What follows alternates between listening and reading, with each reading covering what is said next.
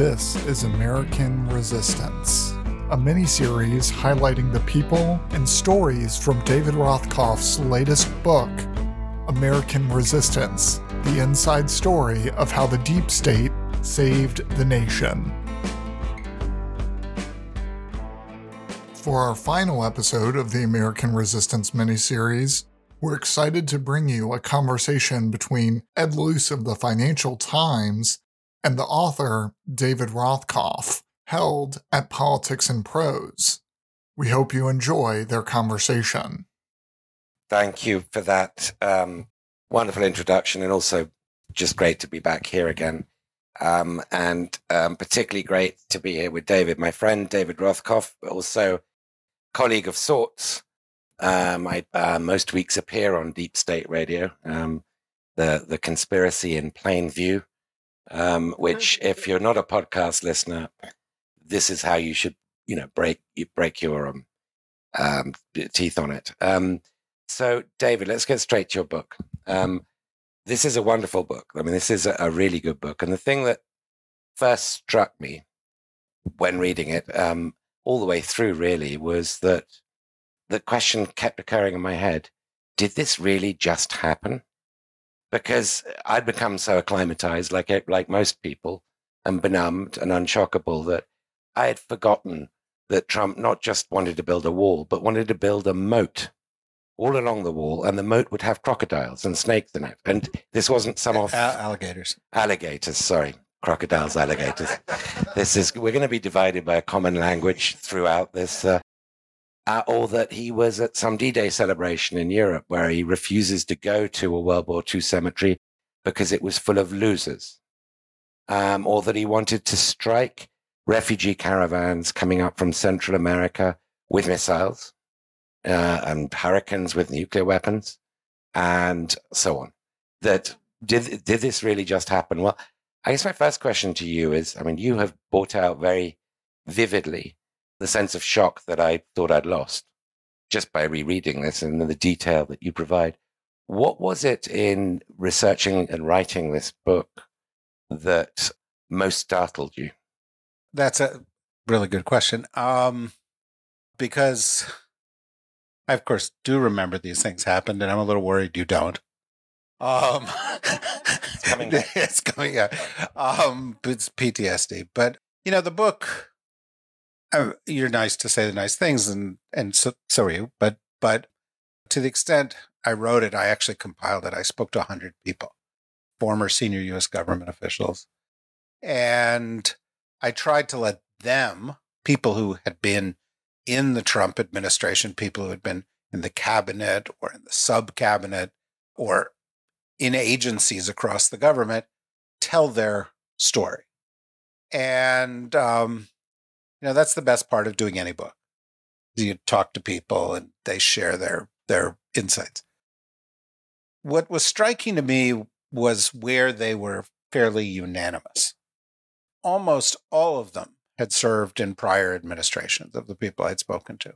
And almost all of them, within the first several weeks of this administration or sooner during the transition or the campaign, said, this is not like any government I've ever been in. Almost all of them realized in that same time frame that Trump could be dangerous, irrational, that he didn't listen to advisors in the sense of government officials, although he might well listen to the last guy he talked to on the golf course. And so that was striking. And there were other areas where there was this kind of unanimity. For example, almost all of them stayed longer than they wanted to because they were afraid of what would happen next.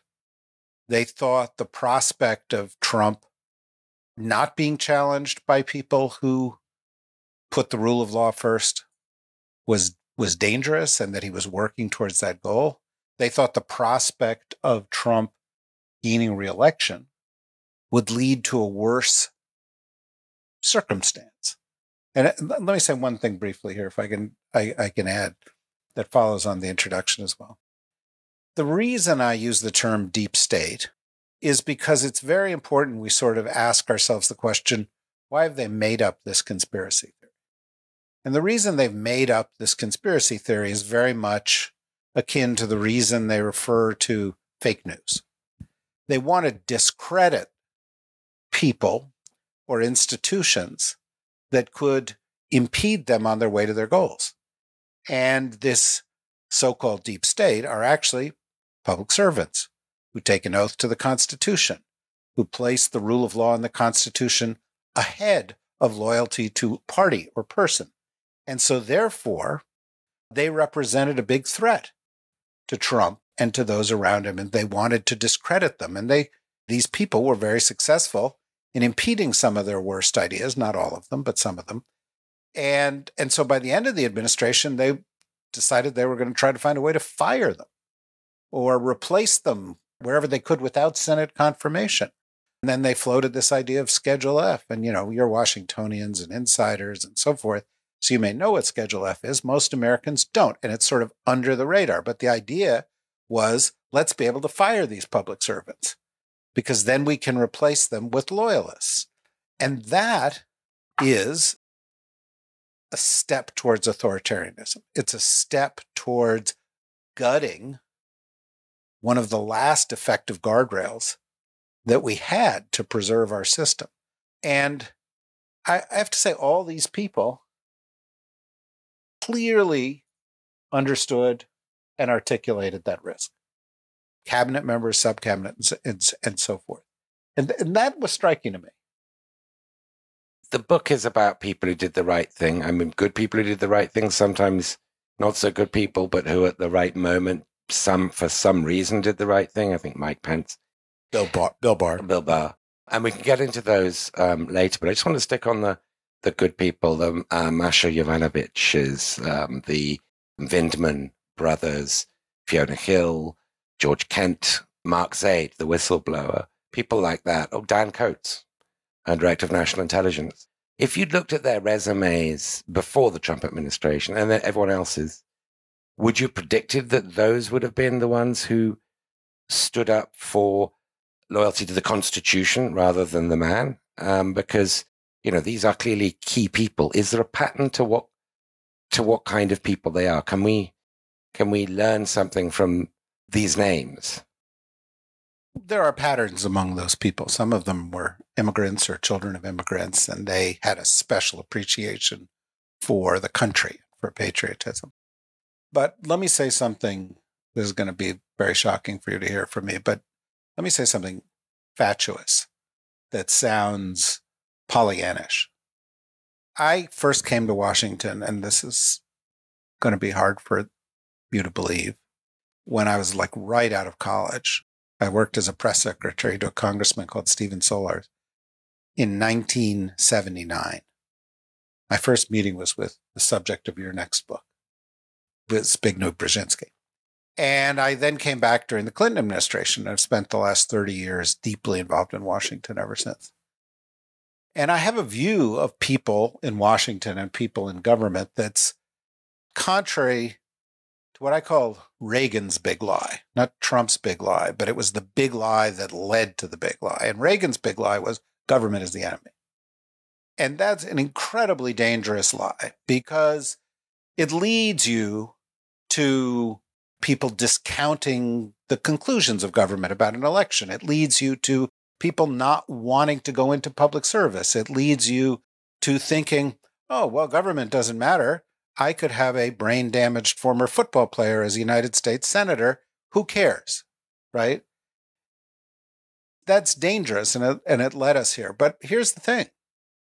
In my time in Washington, 95% of the people I've met in the U.S. government, Republicans, Democrats, and independent, were public servants who are here to do the right thing, who are good people. And because they're your neighbors, because they live here in Washington and you encounter them. And some of them may be annoying in some respects, and some of their bureaucracies may be slow and unresponsive and, and so forth. But they all could have made more money doing something else.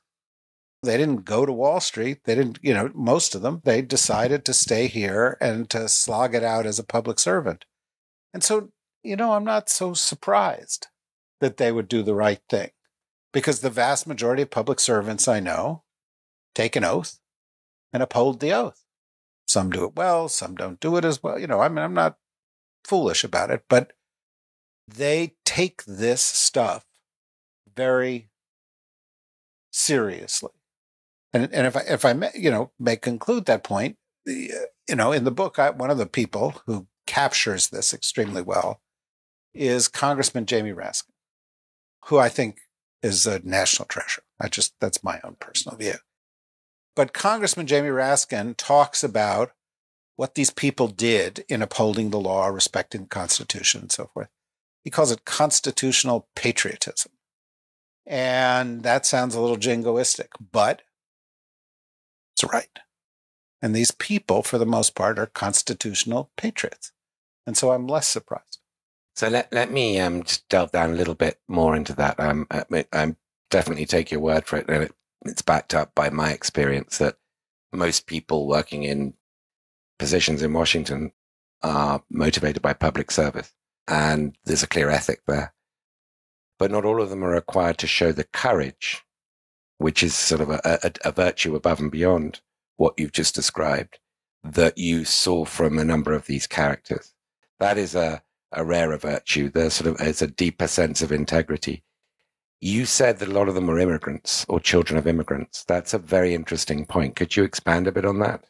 Well, just, you've heard Alexander Vindman's story, or Evgeny Vindman's story, or Fiona Hill's story. And so many of those people, my dad was an immigrant. He came to escape the Nazis, came to this country. 4 years after he got to this country, he was in the United States Army. And he went back to Europe and he fought in World War II. And he spent many of the years of his career working with the U.S. government because he thought it was an incredible privilege. And I was like grown up in suburban New Jersey, and I was like, cool. And he would put out the flag on Memorial Day. And I was like, this is jingo. What are you, jingoism? What are you doing? He loved it. A lot of people who come from overseas, except possibly from England. No. Fiona Hill is a name you just mentioned. Fiona Hill, but she's from Northern England.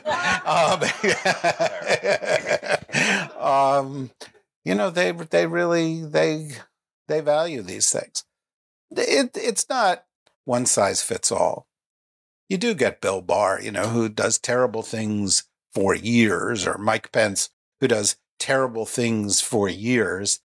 And then finally there's a bridge too far. Finally there's one, I'm not going to do that. And one of the things I wanted to say is we ought to be grateful that at least once they did the right thing.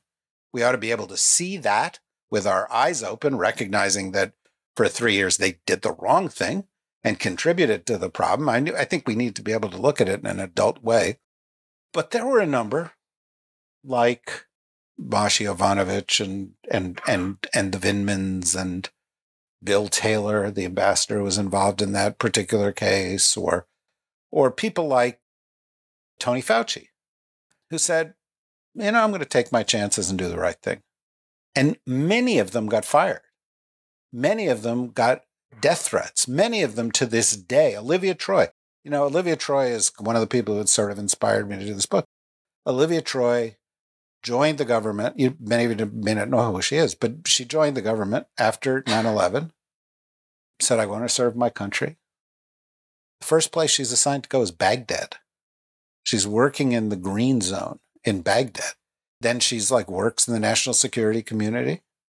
And then she works in this administration. She works at DHS, and then goes over to join the vice president's staff and gets onto the COVID task force.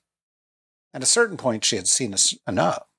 She had said, I have to blow the whistle on this stuff. And to this day, she, like Tony Fauci, like Alex Vindman, they get death threats. They have extra security. We live in a country that has so lost its mind on issues of politics, and yet they were willing to do it. And that's heroism. I'm thinking we are 2 doors down from Comet Pizza. Yes, where we will all go later and eat babies. It's not just Trump alone. there are enablers, and this is the sort of opposite of the characters in your book. There are people who get Trump up to the brink. They take America back from the brink. They avert calamity at the last minute. They bend the law. They do what's it called, presidential remediation, or remedial presidenting, I think is the term, to try and sort of avert him or give him options that distract him. But there are people who urge him on up to the brink, the super enablers. Stephen Miller springs to mind. I guess in some respects, Jared Kushner springs to mind. And in many respects, some of the people who play good roles at certain points, at really critical points, like Bill Barr, refusing to cooperate with the Stop the Steal narrative, or Mike Pompeo, ditto. They're also super enablers up to a certain point. And after. And afterwards, of course. And Bill Barr will still vote for Trump in spite of everything. But so Mike Pence, you never know. So how important are those super enablers? And I want to get into Schedule F later, and the possibility, as you put it, that this is not that we've dodged a bullet, but that we've temporarily avoided a boomerang. Well, I think it's super important that we recognize, and one of the, I didn't write the book so that you could have flashbacks. Although I'm glad it had that effect, but it's super important that we recognize this story is not only not over, but the greatest danger lies ahead of us. And the issue is not one individual. Donald Trump has no ideology. Donald Trump is a deeply flawed leader. Donald Trump is not the root cause of American racism or misogyny or anti-LGBTQ behavior or authoritarianism or Christofascism or any of the things that are there. There are millions of people out there who have those views.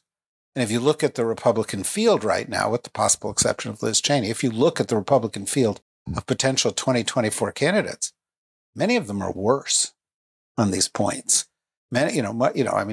Ron DeSantis has had his own little private police force and fired somebody for expressing the idea that maybe someday he might take a position different from Ron DeSantis's, and quashed the distribution of COVID data, and, had the Don't Say Gay bill and all this, he's the star, right? The press, I pick up the press, not the FT, but I pick up elsewhere in the press, and they're like, well, Trump's over, and the new rising star, the big, turn of the page is Ron DeSantis. It's not a turn of the page. And some of these people continue onward.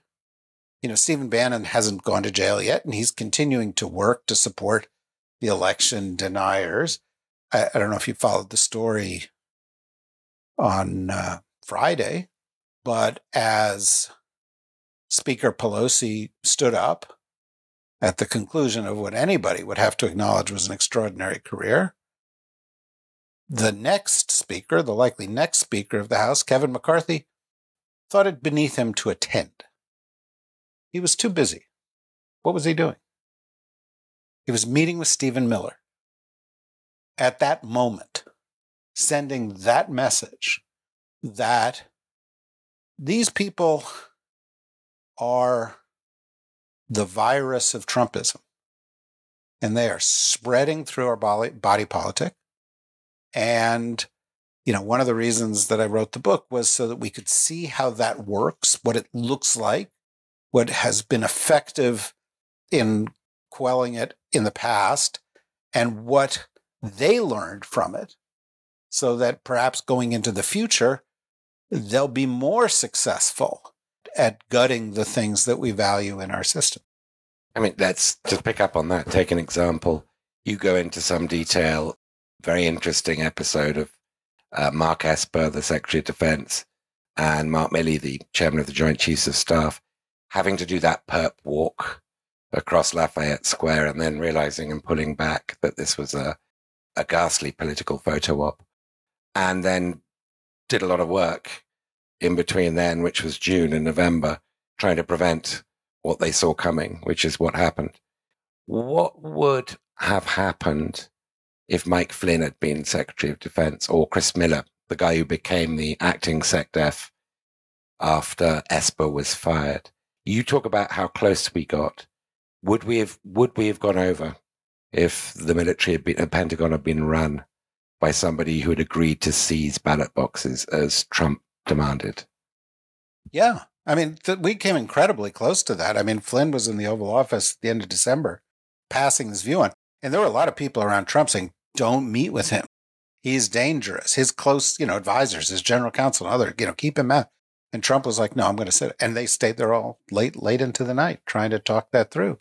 And Chris Miller and the Defense Department, I don't think we fully get what happened on January 6th in terms of where the government should have been responsive and it wasn't.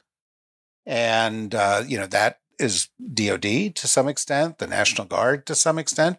There is a scandal, a big scandal within the Secret Service that we're just scratching the surface of.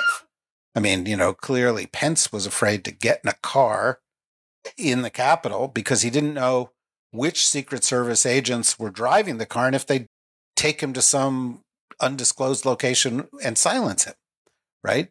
And clearly there were some Secret Service agents who were like, no, Mr. President, I'm not taking you to the Capitol. And there were other ones who were like, let's do this. And there were some who were saying, oh, yeah, this crowd is armed.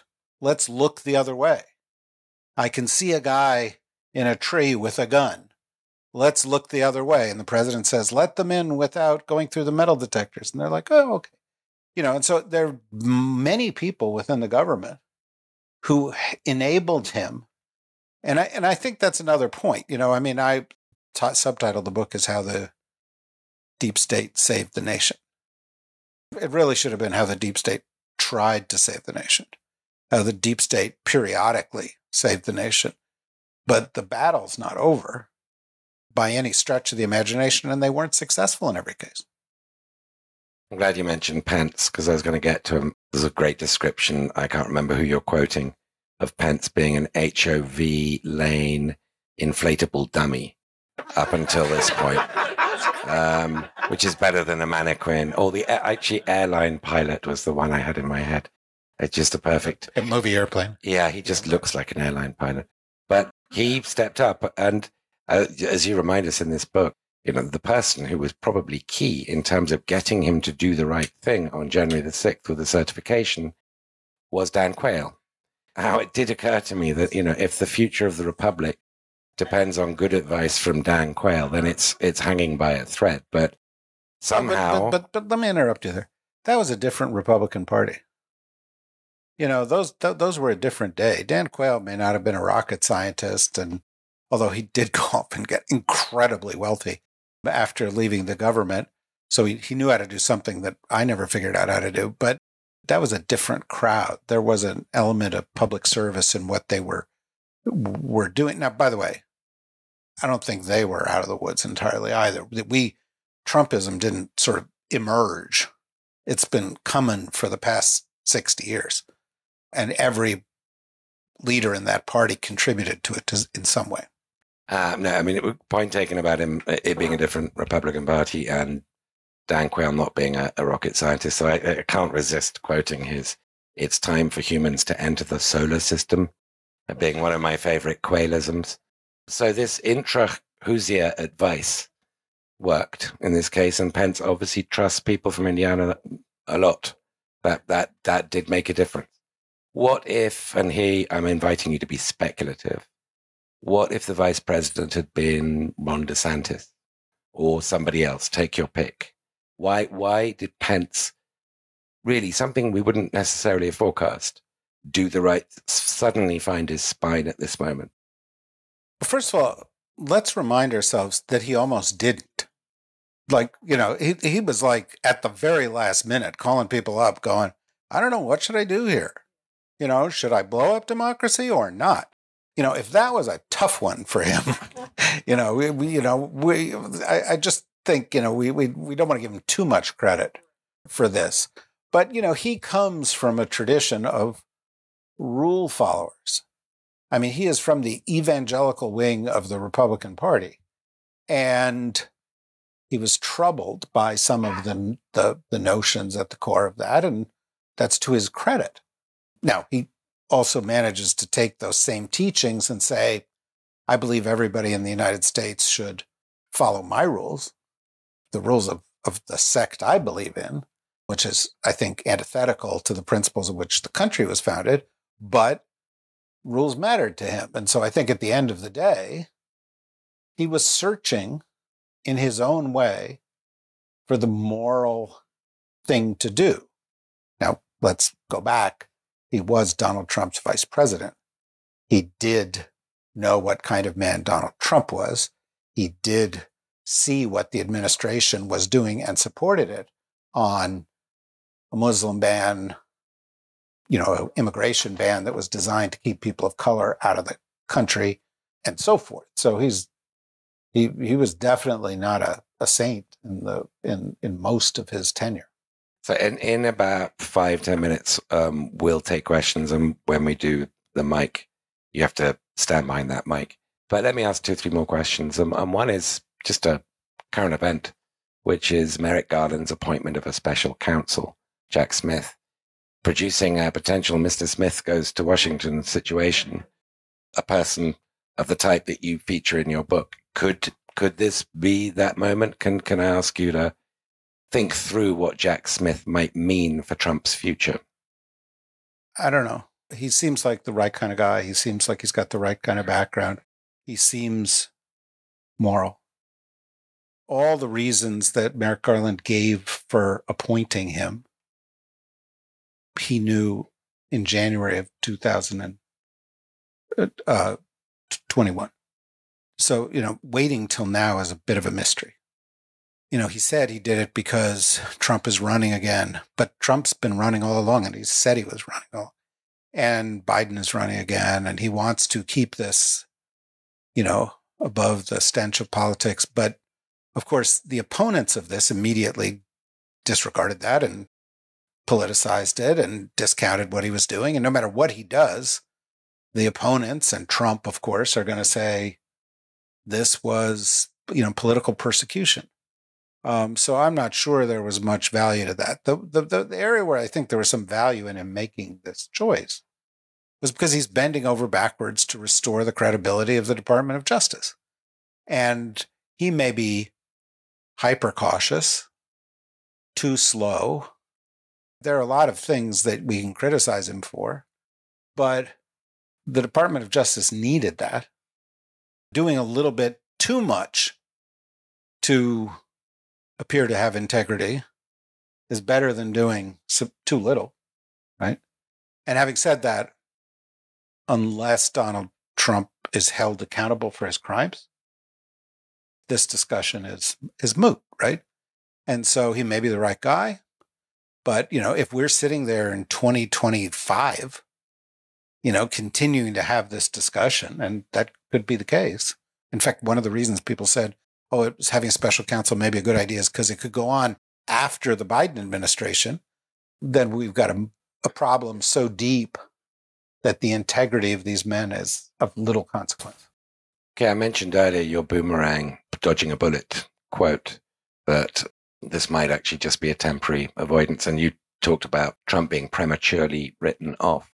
Clearly, the midterm elections have given people the fact that the most Trumpian of candidates mostly got defeated, and that Trump's 2024 launch from Mar-a-Lago was a damp squib, has given people maybe this false sense of confidence that we're past peak Trump. But let's say that we're not, and Trump comes back to office. Now, he's not going to read this book. He doesn't read books, but he's going to be aware that certain types of people thwarted his desire to put out of NATO, whatever it might have been, to build a wall. What is it that a second Trump administration would look like? Who would he appoint to the key positions? And how would we be able to stop it then, since he'd be starting not from zero, as he did last time, but from a much, much higher number because of everything he knows? First of all, I don't think Donald Trump is going to be the next president of the United States. I don't even think he's going to be the Republican candidate. I think he's over. I don't think Trumpism is over. I don't think the MAGA GOP movement is over. I think that, as I said earlier, most of the candidates who are leaders within the party will carry those ideas forward. And you've heard some of the ideas, including one that I think you were getting at, this Schedule F idea of being able to let, so many people in the government go, that is now being adopted by the party at large. Newt Gingrich, that defender of democracy, has said he thinks that's a good idea. And people like DeSantis and others have said, or implied that they would do that. And so, basically, Trump didn't know how to be president, and some of the people around Trump didn't know how to be president. And they've gotten in and they've seen what impedes them, and they are trying to dismantle it. And now, Richard Nixon was brought down by not just the DOJ, but the media. And Roger Ailes said, we need our own media to offset the liberal media. And so an enterprise began in the 70s that became Fox News in the 90s and became, right-wing echo chamber in the 2000s. And so that was an effort to break down some of the resistance that they have seen. Ronald Reagan saying government is the enemy is an effort to break down some of that. The Gingrich Revolution in the 90s in the Congress did the same thing. The Federalist Society saw that courts were going to be a problem, but if, you handled things in a certain kind of way, you could tilt the court in a direction. And we now have the prospect of a Supreme Court that is not only no longer a guardrail against irresponsible activity, it will be an engine of acceleration of irresponsible activity for the next 10 or 20 years. I mean, that's more likely than not, right? And the Federalist Society began doing this work a long time ago, just as they began doing the work of taking state legislatures in a systematic way so that gerrymandering could take place. So again, this is a 60-year enterprise, and it has happened incrementally along the way. And, among the things that the Trump chapter learned was that federal government officials were a guardrail, and they will want to get in and put in acting department heads so they don't have to have Senate confirmation. They want to put in their own inspector generals so you don't have whistleblowing activities. They want to embed their own deep state, which I refer to in the book as the dark state, which they have. There are people still there, and I don't want to be specific, but the Inspector General in the Department of Homeland Security, for example. But, there are people who are still there in the system who've been implanted to make it easier for this transition to take place. So it's not just Trump. It is a long-term systematic enterprise. So Trumpism 2.0, but without Trump, whether it's DeSantis or Nikki Haley or whoever it might be, Mike Pompeo, Kirsty Noem. I mean, there are plenty of people auditioning. Does it differ only in style from Trump, or does it differ in substance in any way? Because I know a lot of people perhaps reassuring themselves that, well, after Trump, the worst has gone. But maybe you could look at it the other way around, which is that, well, minus the capriciousness, minus the unpredictability, minus the incompetence, you actually get something worse. Well, I think you do. Look at Florida and Texas. I mean, those are the Petri dishes for this. Peach tree dishes, I think is Marjorie Taylor Greene's. Yeah, the Peachtree dishes. But look and see what you see in those places. The not just efforts to slow abortion or to stop it, but to charge doctors, cab drivers, people who enable it, draconian, as reminiscent of the worst that you've seen in repressive regimes. Efforts to ban books, including math books that have word problems, that are politically incorrect. The effort to attack wokeness, which after all means tolerance, right? Goodness in your art, right? No, that's bad. We can't have too much of that. But if you look, you talk about the people who won in the mid, Paxton won in Texas, who's, among other things, a criminal, but a really bad guy. And a lot of election deniers won at the state level and so forth. So it could be worse because the views have grown more extreme than I thought was humanly possible. Congressmen posing with anti-tank weapons on their Christmas cards. Think about how warped that is.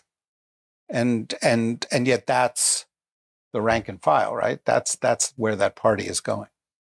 Yeah, I promised on Twitter to rush outside and hug strangers if Lauren Boebert lost, but I haven't hugged anybody. I think to tip the election in her favor. Maybe.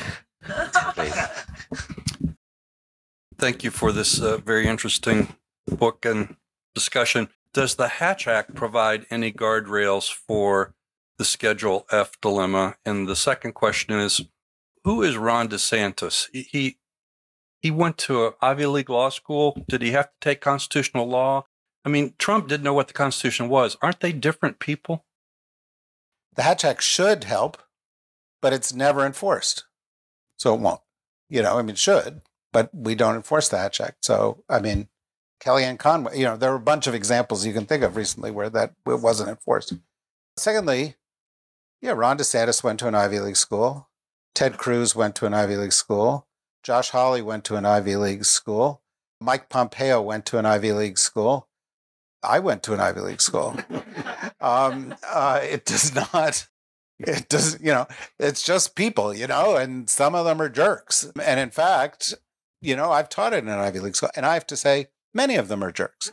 And, you get all kinds. I do think he's different. That's why I think he's more dangerous. He's smarter. He knows the law. He knows how to make things a little bit more acceptable. I think he's a little less dangerous because, and this is, hard for me to say, but there is some perverse snake oil salesman charm to Donald Trump, right? He was on TV.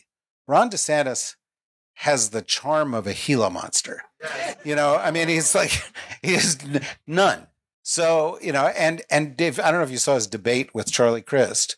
And Charlie Crist says, are you going to run, for president? And DeSantis just seethed. He was like visibly seething and he just couldn't handle it. So, they all have their strengths and their weaknesses, but I'm particularly concerned about the strengths they will use against our weaknesses. So I think we can all agree that party polarization is getting really bad in this country. And I think we'll see that probably around the Thanksgiving table too. And each party is kind of just trying to stop the other party. That's kind of like democracy today. Do you think there's going to be a time where we can get more bipartisan support just to try to greater the country? I hope so. And for those of you who are facing these divides over your Thanksgiving tables, I feel for you. Not my Thanksgiving table, by the way. But I don't think bipartisanship of the traditional kind is on the near horizon. But it is possible in small ways. And I think we've been very fortunate to have a very old school president who comes from that tradition. And if the bipartisan infrastructure bill was, the Republican support was still a minority of the Republicans, he was seeking it because he felt that validated it and it sent a message.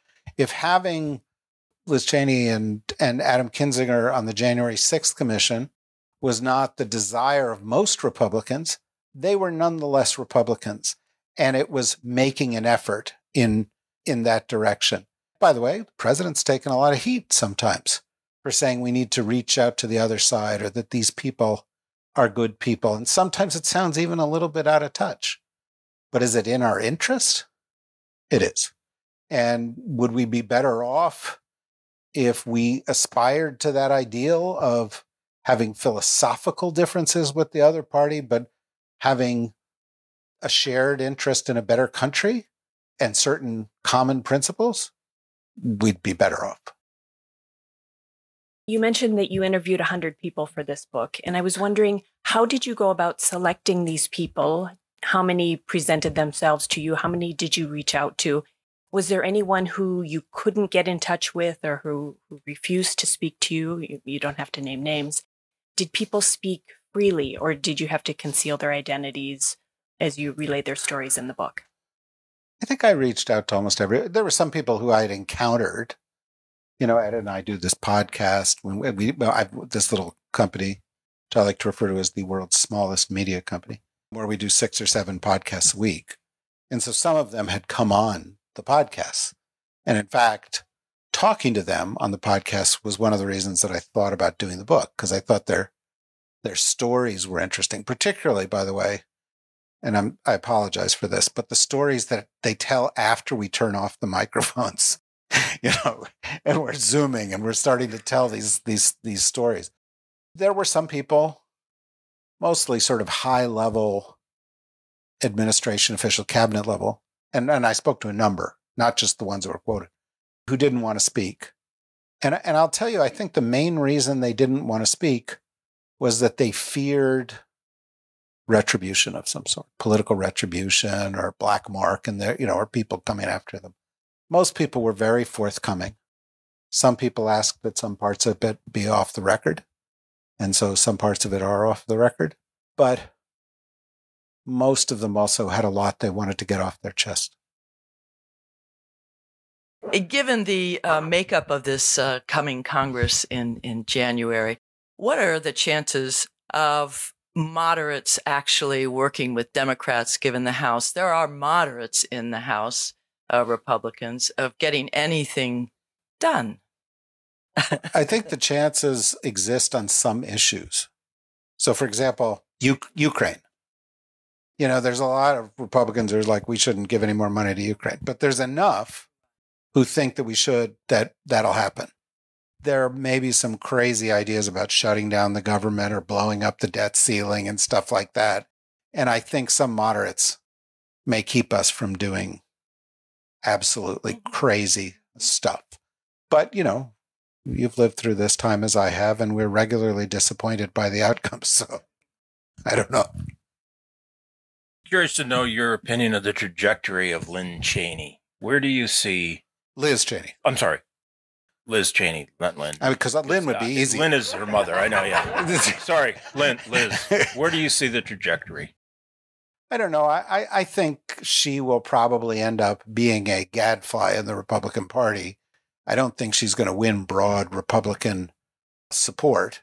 She might run for president as a way of pairing off some support for some of the more extreme people in the party, and that would be a big service. And come time for the next Democratic administration, when they're looking to make some bipartisan appointments, she might get one. We hope you enjoyed this miniseries. If you'd like a signed copy of the book, all you have to do is go to thedsrnetwork.com and click on Become a Member. For just $50, you get membership to the DSR Network and all the benefits that entails, as well as a signed copy of American Resistance: How the Deep State Saved the Nation.